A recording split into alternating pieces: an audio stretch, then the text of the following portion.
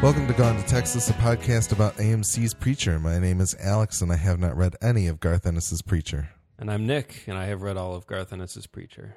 Today we will be discussing episode 10 of the show titled Call and Response, and while we will not be spoiling any of the comic and by extension any future plot lines of the show, we will be discussing the details of the entire series so far through episode 10, so pause this and go watch the show before you listen to the rest of this episode.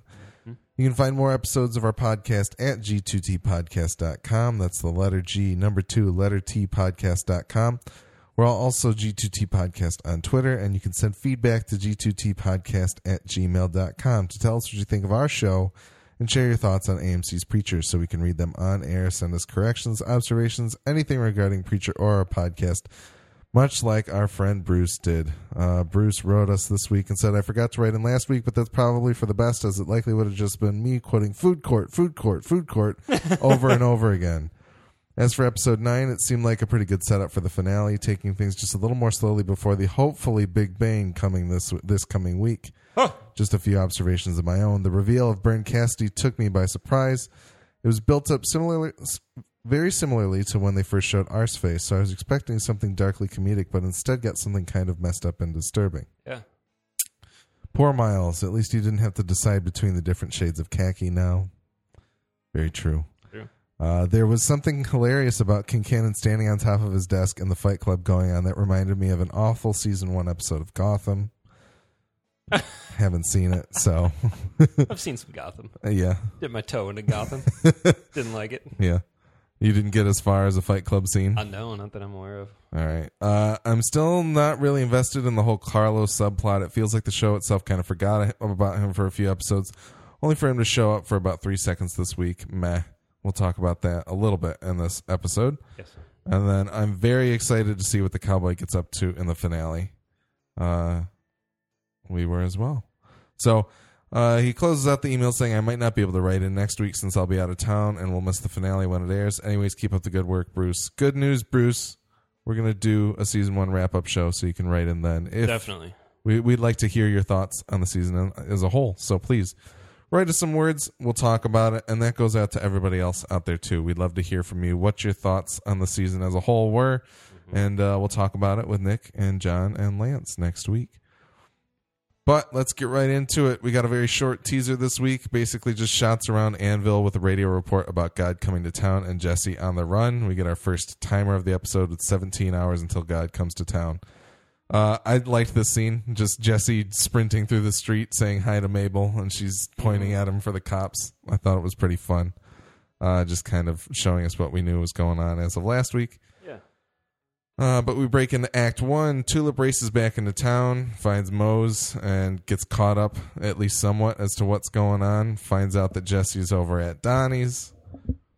She shows up at Donnie's after Donnie and his wife kind of get it on like the old days, I guess, as we're led to believe. Yes. Donnie's back to normal, supposedly. And Tulip interrupts and finds out that Jesse is willingly staying with them just to kind of duck out on the police. I think we both liked that. It seems funny that Jesse and Donnie kind of mended the fence. And even a little bit later in this episode, we get the explanation from Donnie as to why he's okay with the preacher now and how he saved him. And there's just a shot of Dominic Cooper reacting towards the story against Tulip that just is one of those micro expressions that is so fantastic. Yeah, so that was really good. That was very beautiful. Pleased with himself in that moment. Yeah, well, he's kind of pleased with himself, but he also knows that he's like, I've not actually changed anything about Donnie. Like, it to me, the face that he gives Tulip is just kind of like, listen to this crock of crap that's going on right now, because he's just kind of like, Donnie says that I saved him, but he's still just going to be Donnie, and I just thought that was really funny. Oh, that's interesting. That's not the read I took away from it. It doesn't. I get the whole please thing, but it seems like he's very aware that Tulip is like, this is a bunch of BS and you know it. So that's what I got out of it. So then we cut to Cassidy locked up in jail, talking with the previous city mascot who apparently gets let out of jail. I don't think we really knew why he was in there. We hear somebody drop some charges against him. Really not. He says the prairie dog dropped the charges. The other mascot. So yeah, they're still obviously that. But they're like lovers. They're like. Oh, I didn't realize that's who that Cassidy refers to. Right. Yeah, I mean maybe not. Maybe Cassidy's just. It was very strange. He made it. Cassidy calls him Pedro. And he says they need to make up and leave that shit on Brokeback Mountain or something like that. Yeah, I mean, he implies that they're in like a relationship or something. I don't. Yeah. This whole. Go ahead. All right.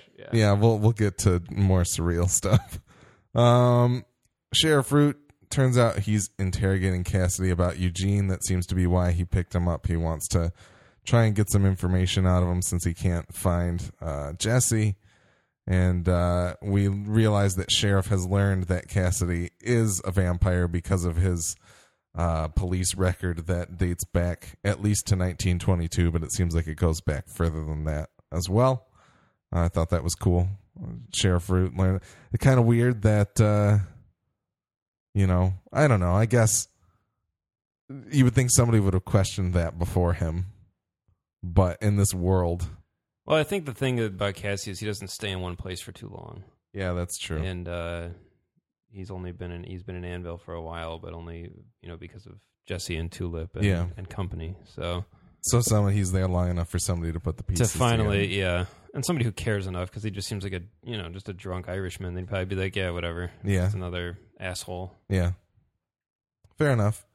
And then Cassidy goes to take out the sheriff, but he shoots Cass, and then the sheriff gives him a cup of blood to heal. So that's kind of his interrogation like technique. A little snow cone holder of blood. It was really funny. Yep. So that's Act 1. Yeah, we'll get back to the surrealness of everything, I think, unless you want to pause to talk about it here. Yeah, I mean, just Act 1 in general, I felt like I missed an episode.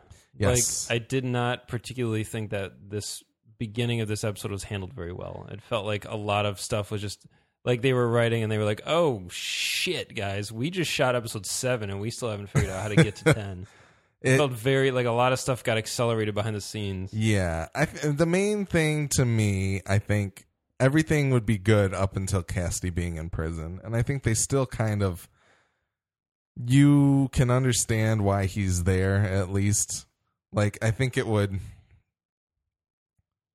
feels like they were like, oh God, we need to cut this down somewhere. And they compromised and got it down to the 80 minutes that it was after adding in commercials. Yeah, fair enough. But I think, I was like, I remember thinking, I was like, did Cassidy end up in jail at some point last week? And then I was like, I don't think so. And then I started putting the pieces together. Well, there's a lot of exposition. Yeah. He tells the sheriff, basically recounts to the sheriff how the sheriff arrested him. And we're kind of like, okay. Like, why did you do why? Yeah, and it's kind of a shame because I do get it. I get it. It's probably coming not only from a time perspective, but from a budget perspective. Yeah, that's true. And that's fine. It's kind of a shame because it's the only time in this whole season, this whole series so far, I feel like we had lazy writing. Yeah. And so it sticks out like a sore thumb. And we're like, and that would be adequate writing on another TV show where we'd be like, okay, that's fine. But for something that's done such a great job of doing really good visual storytelling like this season has done so far, it's kind of a bummer. You're like, oh, I feel a little bit shortchanged. Yeah. But it's okay. I just felt the first like 10, 15 minutes of the episode really rubbed me the wrong way. I was like, oh God, this finale sucks. Like, interesting. Right off the bat. All right. More on that in a bit. Act 2, we get Donnie recounting why Jesse came into his care. But then Tulip pulls Jesse outside and he apologizes to her and says he'll do anything for her when Tulip reveals that Carlos is in the trunk of her car. Then we cut back to the flashback of them robbing the bank, and we learn kind of more about their relationship. Tulip is clearly pregnant because they explain that she can't drink beer with Jesse that night. Jesse's got a great mullet, which is fantastic. Killer mullet. Yeah. They're Dog the Bounty Hunter. Yeah. Almost. If it were dark and better.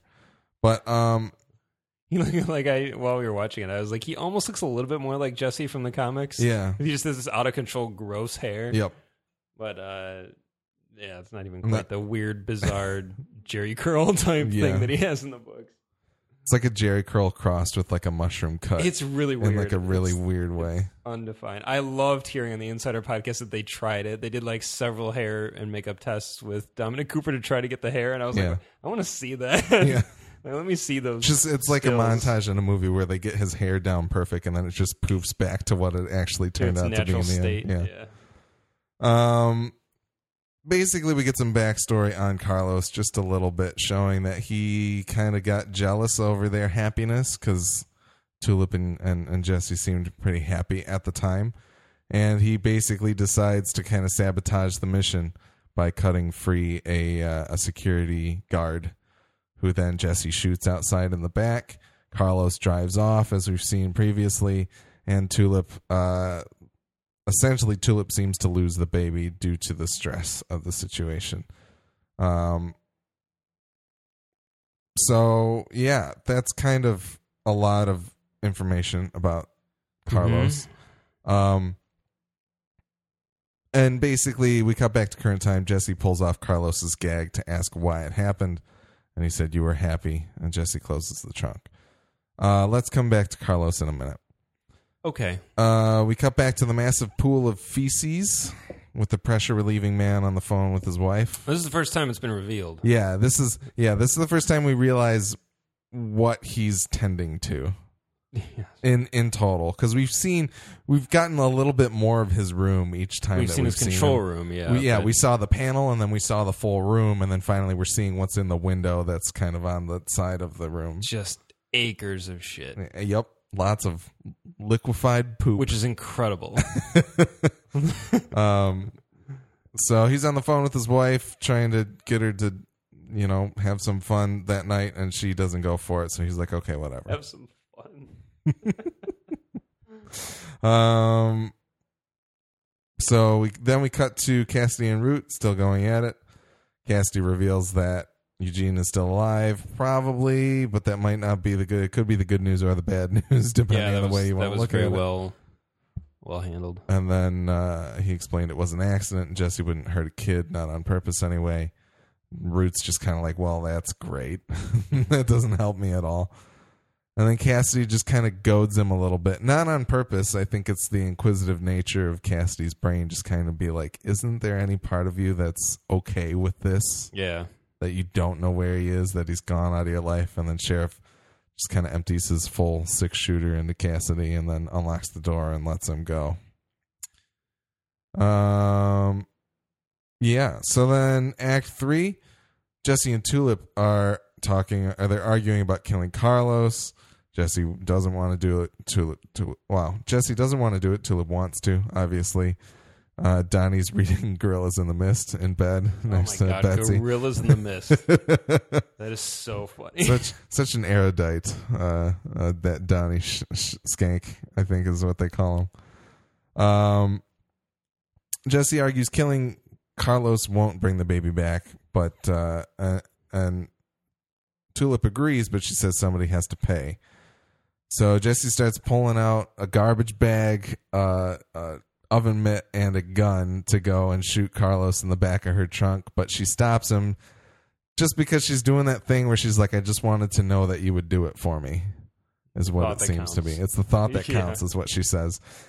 And so then they decide to let him go, give him some weapons so that they can apparently chase after him and beat the hell out of him. We see him kind of gurgle and saunter off into the night. I'm a little disappointed with Carlos with that entire story. Like, I'm glad that they didn't leave it hanging out there for 3 seasons. Correct, yeah. But I'm also kind of sad that it seems very perfunctory. I don't know how much of a real purpose it served other than just to kind of rectify and reunite Jesse and Tulip's relationship. You know? Yeah, I haven't had a lot of time to really mull it over. Especially after Bruce's comments, too. Like, last week, he was like, they just kind of forgot about him. I was thinking they wouldn't even come back to it this season up until last week happened. And yeah, that's true. It does kind of... That is one of the only things story-wise that feels really uneven to me, is that they hit that so heavy in the first 3 episodes or so. Like, yeah. Carlos Carlos did this unforgivable thing, and what is it? And like, it's not even for a good reason. Like, it's it's kind of, I can see why on the page it seemed interesting that he says you were happy, but the way it's executed on screen, it's not. You're kind of like they were happy. I think you're a robber. You're all robbers. You're what? They're happy. I think what's really missing from that is we have no depth on Carlos at all.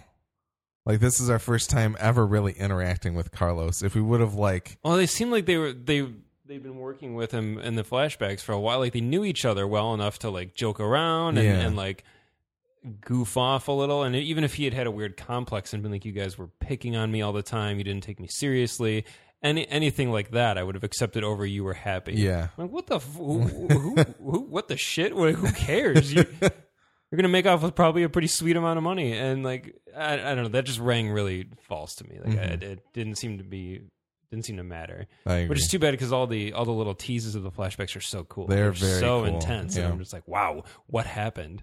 Oh, okay. Yeah, it's like they shot themselves in the foot by making it so cool. It's just like, you make it cool and then give us this as it unfolds in front of us. We're just kind of like, ugh. I mean, I don't know what.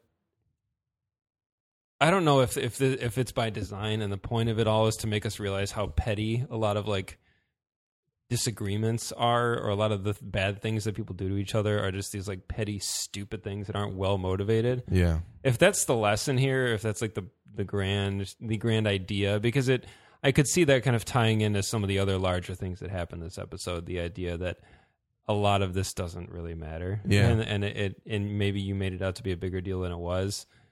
But if so, I think I'm kind of reaching there. Yep. You know what I mean? Yeah. Like you could extract something like that from it if you wanted, but the way it's presented isn't even particularly compelling. And we're kind of like, okay, so Tulip, I don't know. She's out for blood the whole season, and then all of a sudden she goes, I'm good. Yeah, exactly. But it almost makes sense, because she's trying to light that fire under Jesse's ass. She wants Jesse back, clearly, yeah, in like some state. Yeah. And mission accomplished, kind of. But even so, like by the end of the episode, which we'll talk about, but if you're listening, you've watched the episode, I hope. Yeah. They don't even really come around to that point again yet. They leave it kind of like the heat's there a little bit, but nobody's acting on it. Yeah. No one's going for the fire extinguisher, but no one's taking dinner out of the oven either. I want to say, then Jesse, like, as she stopped him from killing Carlos, he then is like, well, I'm going to do it anyway because it's going to feel good. Like, that to me was that's maybe my least favorite moment in this episode. It feels so completely out of left field. Like, it's like a switch flipped in Jesse that obviously must have happened during the Alamo standoff that went on in the church, but it just feels like it turns on its head so much, and it felt like I got blindsided by it a bit, but it might just be a personal thing. No, I think you're right. I mean, Jesse definitely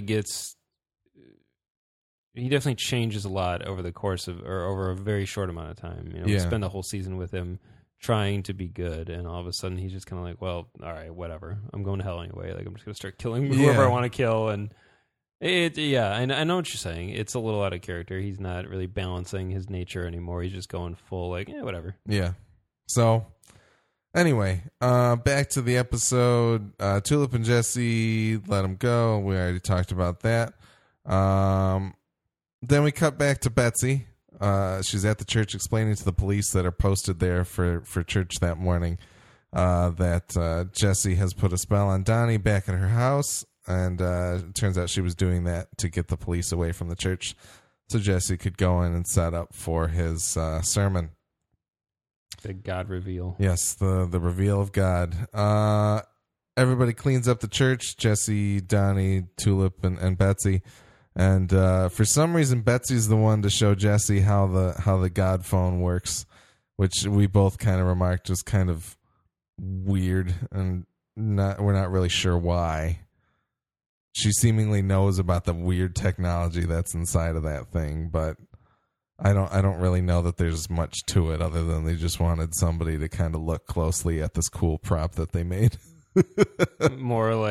more just whatever writing, like, someone needs to figure it out. Yeah, why exactly. not her? Yeah, so a little bit more laziness there, but it turns out that unless she's in some way related to heaven, and we just don't know yet. Like unless she's some angel that's on earth and that's really into. I guess that's true, but I'm just like, but why? Yeah, I know. So, but we do realize that then we are going to also see God instead of just hear him. I feel like most of the series has been so careful with everything that it's laid out that for that much attention to be called to that character in that moment feels like it was by design. It would, yeah, I guess that's true. I guess to me it would have made more sense. Because if it just happens, just to be like, a character needed to figure it out. I think it's something that we're going to forget by next season anyway, unless Bruce writes in and reminds us that it happened when there's no Betsy in season 2. Never forget Betsy. But I don't know. Like, it would have made more sense for Jesse just to kind of be like, hey, come take a look at this. And then they try and like if he was sussing it out and she was just kind of like, I don't know, then it would have made more sense. He fumbles around with it for so long anyway. Like, why even bother? Why not just have him realize, like, oh, I didn't bother to figure this out, and then you just watch him like kind of screw around. Yeah, it would almost make more sense if it was removed from the episode anyway. But whatever. All right. Now to Act 4, we got a full parking lot at All Saints Congregation. The sign says, "Today meet God, tomorrow TBD." It's pretty good. Mm-hmm. Tulip says, "No matter what, we're getting French fries afterwards." Cassidy stands by Tulip, and Emily explains to her daughter that Miles is meeting God somewhere else. Mm-hmm. That darkness that Emily showed last week, I think, that was another weird point for me in terms of Jesse as well, kind of going ahead and killing everybody. I didn't see that coming out of Emily, and I didn't get a chance to talk about it, but maybe I'll come back to it next week. Everybody's in attendance. Tracy Loach is there. Her mother's prepping her hair. Jesse goes to start the sermon when Kincannon interrupts him pretty hilariously. Really good, I loved that shot a lot. Kincannon explains the plan for today's sermon and then about his idea of the God of meat. And then Jesse pulls the phone out. They hook it up to call God, and you hear a modem handshake noise, which is really that was hilarious. That made me laugh really hard. Yeah, that was great. Jesse fumbles with it quite a bit, and Kincannon's ready to claim victory, but then the sky goes dark and God appears. What did you think of God? I was totally along for the ride with this scene, so much so that, like, when we get to the point where Kincannon stands up and is like, is my Betsy Lou with you? Like, is she up there? And then he's like, yes. And then Kincannon's reaction, like, almost was an Alex's tears moment for me. He stumbles back. He stumbles back and sits back down. And I was just like, oh, like, I'm pretty sure I let that noise out when I watched it. But then I was like looking closer at God, and I was like, I think it's kind of funny that they made him look like the just basic impression of what everybody thinks God is, and like this gaudy white robe with a terrible white, like, it looked like a wig to me, and I didn't even think about what that meant. And then obviously we learned that it's not God. But right. What did you think of Matt Herlich's God? Mark Herlich. Mark Herlich. Good old Mark Herlich. Yeah. That's hilarious. By the way, I would never have realized that was him. I didn't fall for it for very long because, and I have to tiptoe around this a little bit. You knew this was coming, kind of. We talked about it a bit a couple weeks ago. Did we, on the show? Not on the show, but you and I talked about it. Can I talk about it on the show? Well, I think by the end of this episode, we can talk about a lot of what you said to me, and that the show is, like, the comic is really about Jesse trying to find God. Yes. And we okay. And that you eventually learn that God is not in power, like he's not up there anymore. Right. And I think that's what this is what we get illustrated in this episode. Well, so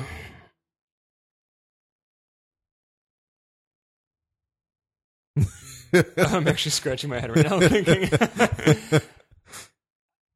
I knew that if God showed up in the show, he would look really cool. Okay. And so as soon as this version of God shows up, gaudy looking. Well, and it looks like it's like project, like it's really hilarious. It looks like a hostage video that would be shot, or it's like really poorly done. And so it looks like something made with like, what was the name of that program in school that you would use? Like the multimedia presentation before PowerPoint. Do you remember what it was? No, I don't. Oh God. It's well, my initial as soon as it happened, I was like, "Oh wow, they're going there. Here's God." And then he was talking. What was his first quote? "Why do bad things happen to good people?" Was what the one girl asked him. That was the first question. And after his first answer, I just narrowed my eyes and I was like, "Okay, I know what's going on here." Even he's like, "You understand?" And she's like, "Yeah." But why? Yeah, which is great. Yeah. Okay. So Alex and I, after we recorded a few weeks ago, we had this really long conversation in which I kind of ruined / explained the whole main thrust of the Preacher comic, which is where this episode leaves us. That Jesse finds out God is not in heaven. The angels don't know where he is, and Jesse gets pissed and says God has a lot of shit down here to answer for. Yeah. So we're going to go find him and we're going to kick his ass is basically where it leaves it, which I think is great and really, really funny and interesting. And so based on the fact that I knew that already, that I was like, okay, God's not there.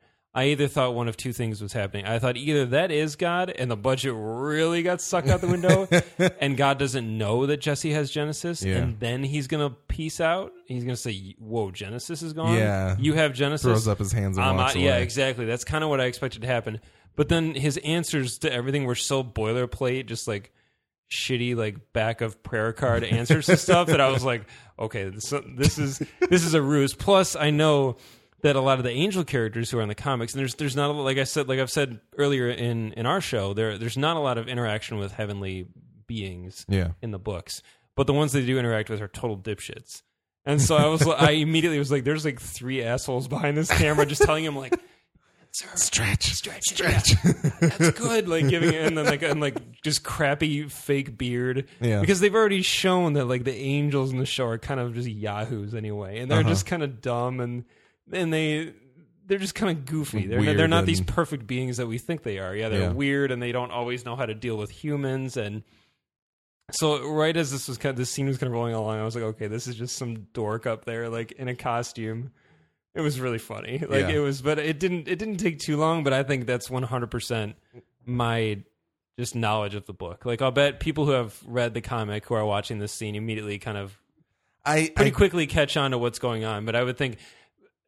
But that's what's so funny is there's that reaction shot of Betsy when Jesse says, "You're not God," and she's got her hand outstretched, and then she just kind of goes and just kind of lowers it, and it's really funny because I understand that's and it's fine. You know, this is not a criticism of religion or religious people whatsoever. But I understand the desire to get caught up in it and the way that people think, like when they feel like they're having an experience that is religious in nature, then they're going to exult in that and they're going to love that feeling and they're going to chase that feeling and really embrace it and hope and wish and dream that this is exactly what's happening to them, and they're not going to be able to control themselves. Yeah. And that's wonderful. Like that's if that is how people are and that's how they choose to be and that makes them live a better life and be better people, I'm all for it.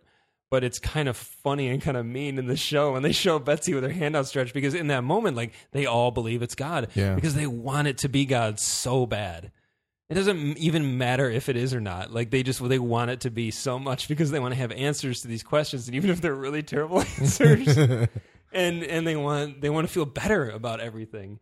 And it's great because it's not in line with what happens in the comics where Jesse basically calls them all out and he's like, you guys roll up here every Sunday and you want to be forgiven, and then you just go do terrible things again. Because I guarantee if that had been God at the end of that episode, they would have gone back eventually to doing to doing bad things to each other, and because that's just human nature. And I just think that was kind of almost their way of just kind of examining that, because in this moment, the whole town, even Odin, is like, "Oh my God, the glory of God!" And then when they realize it's just some guy with like a wig and a crappy beard, and he gets carried away, and like a stupid hand covers the lens, which is like, how like crude is that? Cover the lens. Oh, it was awesome. That was so funny. Yeah, like that having him just melt down and be like, we don't know where he is. Yeah, God's gone. I really liked Then it got kind of scary. I was like, whoa, like that was really good. Yeah, an angel just being like kind of freaking out and like kind of losing it and being like, I mean, we see how the people react when they think there's no God, that God has abandoned his post. And then, just imagine how the angels feel. Yeah. Like it was great. Like I thought it was just a phenomenally done scene. Yeah. I really enjoyed the moment when Jesse calls him out on like picking his nose. He was like, I was scratching it. And he's like, no, you weren't. And then he's like, I was. Jesus. That made me laugh really hard. It was really funny. I mean, they did probably the hardest job they had in front of them was explaining the fact that, I mean, well, they have a lot of hard jobs. Even getting this show off the ground was a hard job. But explaining that God is not there and having an angel explain it, which is how it happens in the comics, and it's really funny too. And I actually texted you that panel in the book, and it's kind of the same way. Jesse uses the word on him, and he's like, "Cut the shit," because the angel shows up as this glorious, beautiful idea of what we all picture, like Sistine Chapel idea of an angel, and it comes on, it's like, behold the glory, and Jesse says, cut the shit, and it's like this little dumpy guy, and he's like, okay, and then like that's what he really looks like. And it's Fior or DeBlanc, it's one of them, it's one of the guys, just shows up to kind of confront Jesse, and then that's where Jesse gets all his answers. And in a comic, you can spit it out over 2 pages with like 12 panels. You can explain all this dialogue, and you as the reader go, oh, okay, and then you're off to the races. But in a show, I understand that they need a little more time with it. And so the building, this is a bigger thing that we're going to talk about in the next episode. And in this episode, I don't want to talk about the whole series, but this is one of the big challenges, I think, for them, was setting up this idea. And I didn't even know if they were going to go for it, truthfully. Yeah. I mean, there's a lot of sacrilege going on in this show. There already was, but this episode is full tilt. Like, I kind of want to read some stuff about it to see, how it was received. People are reacting to it. Exactly. I want to know how Ricky Maybe's mom feels about it. No. Oh, yes. If you listen to that Preacher Insider podcast. Yes. But anyway, it was a great scene. Yeah. I thought it was very well done. Yeah. I will say I started realizing when Jesse started realizing that it wasn't God, when Jesse's obviously asking about Eugene. About Eugene and using Genesis, I was like, okay, that's not God. That's about where, as a non-comic book reader, that's where I was like, and that's by design. That's where the writing turns, and that's where you, for sure. So God gets taken away by people in white suits, and Jesse, Tulip, and Cassidy just walk out of the church as Odin yells at Jesse to denounce God. Cassidy asks where they're going. Jesse says Tulip wants French fries. There were some pretty funny moments with Sheriff Root and the guy standing next to him. Yeah, some nameless character. But you can just kind of see after all this happens that everybody's kind of very disenfranchised about the whole thing. They're like, well, clearly this is all a sham. Even though it's really not. It is really interesting watching how all the people react to the news. Yeah. There's a lot of, and it's honestly about what I would expect from most of the real world. Yeah. No, I mean, like, I feel like a lot of what we saw is a lot of what would happen. Yeah. I'd be really curious to have a really frank, honest conversation with like a hardcore atheist. Or which would be less in belief of a deity? Would it be agnostic or atheist? It'd be atheist. Atheist, because an agnostic doesn't know, acknowledges that they cannot know if there's a God. And say like, so if you found out definitively from heaven, like if there was once a God, and then they say like he's not here anymore, nobody's in charge. Would you feel just deep down, way down in the core center of your being, would you feel a little tiny twinge of panic and be like, like wow.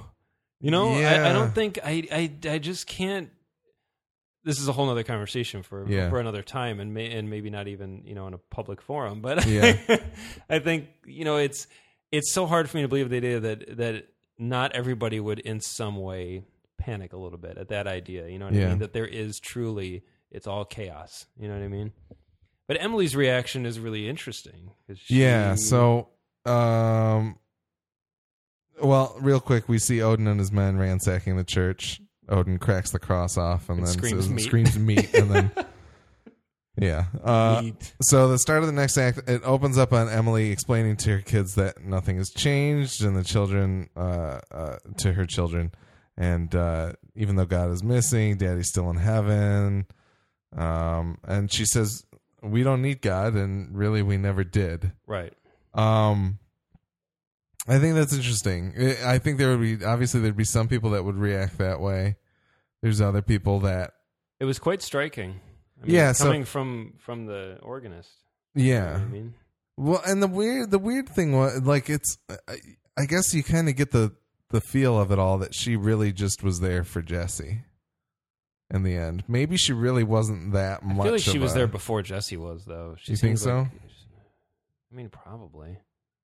I guess I don't know for sure. But I feel like her infatuation and involvement with it all was really with Jesse more so than. But yeah, I have to go back and watch the season to really be able to tell because early on I thought like she was actually. It seemed like when Jesse came along, she had already been the organist, and obviously she took a liking to him. But she seemed like she genuinely cared about what she was doing. Yeah, but I'd like to watch it again now to find out for sure. But just to run through all the things that the people are doing once they find out God has abandoned his post. The mascots are hanging themselves on the one dead tree that we've seen in Anvil. The little girls on the bus end up killing the pedophile bus driver. Mrs. Loach kills her daughter as her son takes a selfie, which I thought was particularly disgusting. That was a little twisted. I don't truthfully, I'm not even sure that that joke even landed at all for me. Like I was kind of like, Mrs. Loach killing her daughter was really, really striking. Like that, I actually think I said "wow" out loud because I was like, "Wow!" Like that. We could have dealt with that on its own. That was very intense and very interesting, and I that stood. I mean, like even the two mascots hanging themselves next to each other. I didn't really think that was funny. I thought that was really sad. It's kind of, I mean, it's a little funny, and the way the guy dressed as a Native American kind of paralleled. It's the same tree that there were actual dudes hanging from back when. I thought it was more interesting than it's not. I don't think that that section of the show is necessarily about being funny. Like obviously, I don't even necessarily want to say that the brother taking the selfie was supposed to be funny so much as it was just to kind of show you that these people are terrible. Like maybe. A lot of the people are terrible. Not that Mrs. Loach aside, I don't necessarily think that's terrible. But obviously, the kid, like the brother's going to take a selfie, I would call that a terrible person. Yeah, I really can't bring myself to believe any human being would actually do that. I don't pushed into cartoon territory for me. Yeah. Other things that we see Root and his catatonic wife watching Tom Cruise's ashes being shot into space. Donnie lays in bed as Betsy is dressed up as Dorothy, kind of disappointed that it seems like she's lost Donnie again, which I didn't really totally understand. I guess Jesse's interaction with Donnie in the men's room maybe ultimately led him back to believing God was there.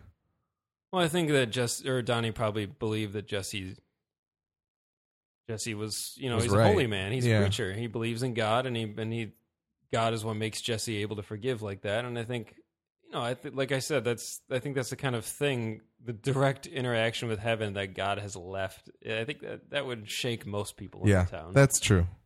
That's true. And Donnie has become recently more contemplative. I mean, look, he's reading Gorillas in the Mist in bed. Odin consoles a meat version of his daughter wrapped up in the winter coat. That was awesome. I guess that would be between the things that are funny. I would say the Tom Cruise thing that still gets funny. Me. Yeah. And I think the meat puppet is sad and funny. Like it's just kind of like, there's a big meat thing with Odin. Yeah. In the comic, and I think that was kind of their way. They actually talked about that on Talking Preacher. Oh, did afterwards. they? Okay. Yep. I think that was kind of their way of somewhat representing that's what that. Seth Rogen said. Okay. He's like, it's terrible that we would connect these two things in that way, but no, I thought it was well done. Yeah. No, the one in the comic is just disgusting. Yep. It's crazy. Yeah. They talk a lot about it. Indeed, they tell you he explained. So if you haven't, if you have watched Talking Preacher, then you know what's going on, what we're talking about. And then finally, we see that the pressure relieving man is potentially dead from like a heart attack while having sex with a prostitute. Banged one out. Yeah, and because clearly his wife wasn't reciprocating, and the prostitute's trying to relieve the pressure or stop the alarms, and she's unsuccessful.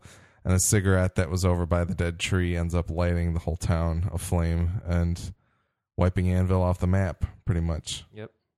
So, I just want to toot my own horn and say that I did end up calling that when we had the same conversation about you telling me everything. I was like, I think I know what we're building towards. Yeah, that was really clever. I told Alex that in the first issue of the comic, we see the church explode, and he was like, oh. And I said, I'm kind of, would love to see that. And then he started to connect the gas and everything. And it was really well done. Toot that horn, buddy. So Anvil's blown up. Everybody's gone. Yes, and it's not just the church. Yeah, Anvil is there's like a sinkhole starts to open up under the by the church. You see the earth start to just crazy. Yeah. Crazy. And at first I was like, okay, so just a certain area blew up, and then, we can walk back around to that.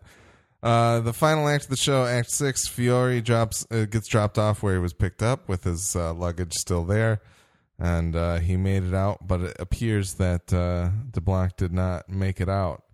You guys asked this question at the end, but I forget who fell on what side. Did you guys think he was... I think we both thought he was dead. Yeah. I didn't get that impression until I heard you guys talk about it. It sets up a very important... And then I got really sad. Lesson. The Saint of Killers. He kills you and you're dead. He kills to kill, yeah. He is the ultimate killing machine. Yeah. So now we can call him what he is. He's the Saint of Killers. They haven't called him that yet on the show. Yeah, they didn't call him that on the show, but he was called that on Talking Preacher and in other features and on the Twitter account and stuff like that. They'll call him that in season 2. They'll start to explain who he is. Yeah. I'm so excited for that. And we'll talk more about it next week, I'm sure. Yeah. But it's great. But yes, the one lesson you can take away is it is the golden gun. Yes. You don't come back from that. Yep. All right, and then we cut to Jesse, Cassidy, and Tulip kind of meta commenting on the end of the season while actually talking about the ending of The Big Lebowski. Uh-huh. I thought that was fun. Yep. I hope that's the end of the Big Lebowski conversation, kind of, but it was funny. Like the third time's the charm. Yeah, it was good. Tulip asks what the plan is, and Jesse says the plan is simple: find God. We're going to go out and actually find God. What are you going to do when you find him? If God wants our help, we'll help him. If he doesn't, we're going to kick his ass. Beautiful. You were like, oh, I hope he says kick his ass. Yeah, I do. And then he did. It's just funny. It's so crude, but it's perfect. It's exactly, that's Jesse from the comic. He's just this like Southern gent that's like, God's been a bad guy, and if I got to whoop his ass to tell him he was wrong, that's what I'm going to do. Like he wants to just give him a spanking, basically. It's really awesome. Just tell him like you did a bad thing. You hit him on the nose with a rolled up newspaper, and then just tell him to straighten it out and do better next time. Great. Then we see them walking out of the diner. Jesse promises a hallucination of Eugene that he's going to find a way to get him out of hell. Mm-hmm. Sad. And the three leave the diner just as the news report explains what happened in Anvil and that nobody's alive. Tulip, I did want to say really quick about Eugene. I did read something on Reddit really briefly. We've talked about John Wayne in the past. I don't know if we made the connection that maybe Eugene is the John Wayne of the comic. Yes. The hallucination of Eugene will be the conscience for Jesse in the way that John Wayne kind of is in the comics. That is really good. Yep, yeah. Totally. So props to whoever on Reddit, on the Preacher subreddit, said that. That was pretty great. That is good. And then, although I would like to see a ghost John Wayne, I'd be okay with that. You know what? There's room in some story that has yet to be told for ghost John Wayne to show up. All right, so good. Good to know. Tulip finally asks Jesse about Genesis, what it is. Jesse shows her by forcing her to kiss him, and then she hits him in the face and says, never do that again. And then they're all sitting in the car looking in the camera with their sunglasses on. And what am I trying to say? Joe Gilgun. Cassidy's got his red shades on, yes, which you were happy about. I was very happy. Just like in the comics. And then he says, what are you waiting on? As Tulip punches the gas and they get going on their road trip. Yep, and they even say a road trip. It's great. Yep. That's, I mean, the beginning of the first page of the comic, the three of them are sitting in a diner together and they're recounting what happened. Yeah. And by the end of the first issue, you've watched this whole season. Yeah. Kind of, in a way. All right, and then the final scene, we see the Seraphim walking in the ruins of Anvil when a hole is blown through her, and we see that the cowboy is on Earth. And he says, preacher. That's the end of the episode. I'll say, my first viewing of this episode, I was kind of unhappy with it. It seemed like a lot happened, and that I wasn't happy with kind of the tonal shifts with Jesse. And just, it felt very all over the place to me. I think it was the compound of a strange character shift for Jesse, a big disappointment in Carlos, and just the really wacky interaction with fake God, or Fod as we like to call him. All of that together, it disarmed me in a way, and I wasn't happy about it. But the second viewing of it, I think, really solidified it all for me, and I enjoyed it a lot more, actually. What did you think? I liked it. I didn't like the first bit so much because it felt like we were playing catch up. Yeah. It felt like a last week on, but we didn't see last week's episode. Yeah. And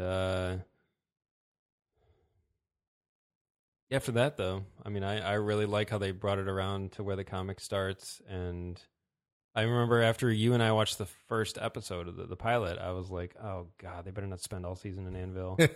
I said, I hope the church blows up by like episode 5. And I think I told you, I was like, maybe they'll spend this season getting us there. Yep. And I'm happy that they went that route now. Yeah. I think we had a really great season. If it had not been renewed for a second season, I probably would be a little more irritated. You'd be pretty but at the same time, I could totally understand. At the same time, I kind of wouldn't though, because it's all a prequel to the comic then in that sense, because now's the time when they can really screw it up, and I might be like, oh God, that's what I was thinking about. I was like, man, season 2 is going to be a whole new beast. Like, absolutely, it's going to be a different show, in every way. So it's that's exciting.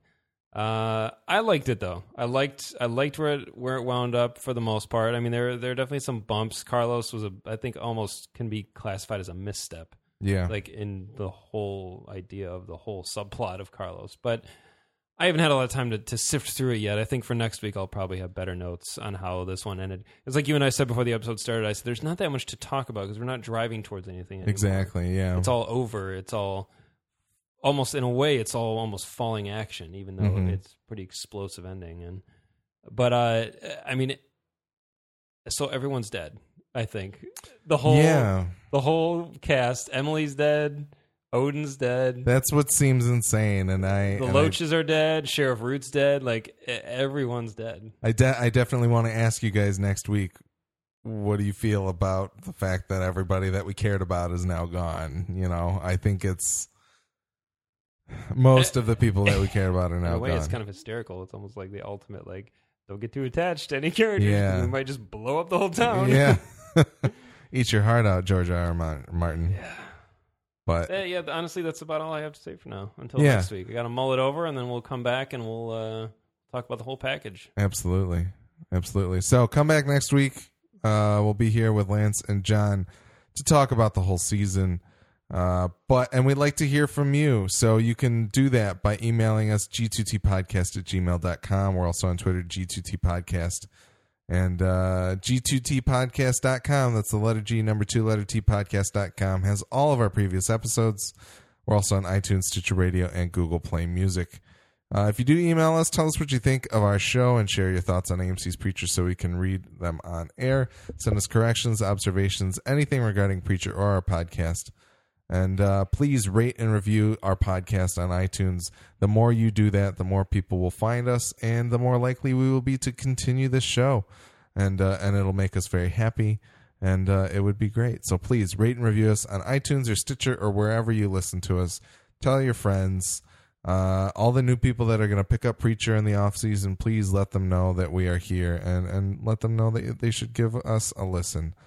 If you want to hear Nick and I talk about about film with a few other friends, be sure to check out the Midwest Film Nerds podcast at MidwestFilmNerds.com. Because some of you might not listen next week, we do recommend, if you miss us in the off season, come check us out there. This week we're going to talk about Netflix's Stranger Things and the Jason Bourne film that came out this past weekend. And also, if you want to hear some of us talk about video games, John's on that show and I'm on it most of the time as well. That's the Midwest Game Nerds podcast. Check it out at MidwestGameNerds.com. Our theme music is the song All In by The Red Thread. It's being used under non-commercial Creative Commons license. And once again, go forth and speak the good word.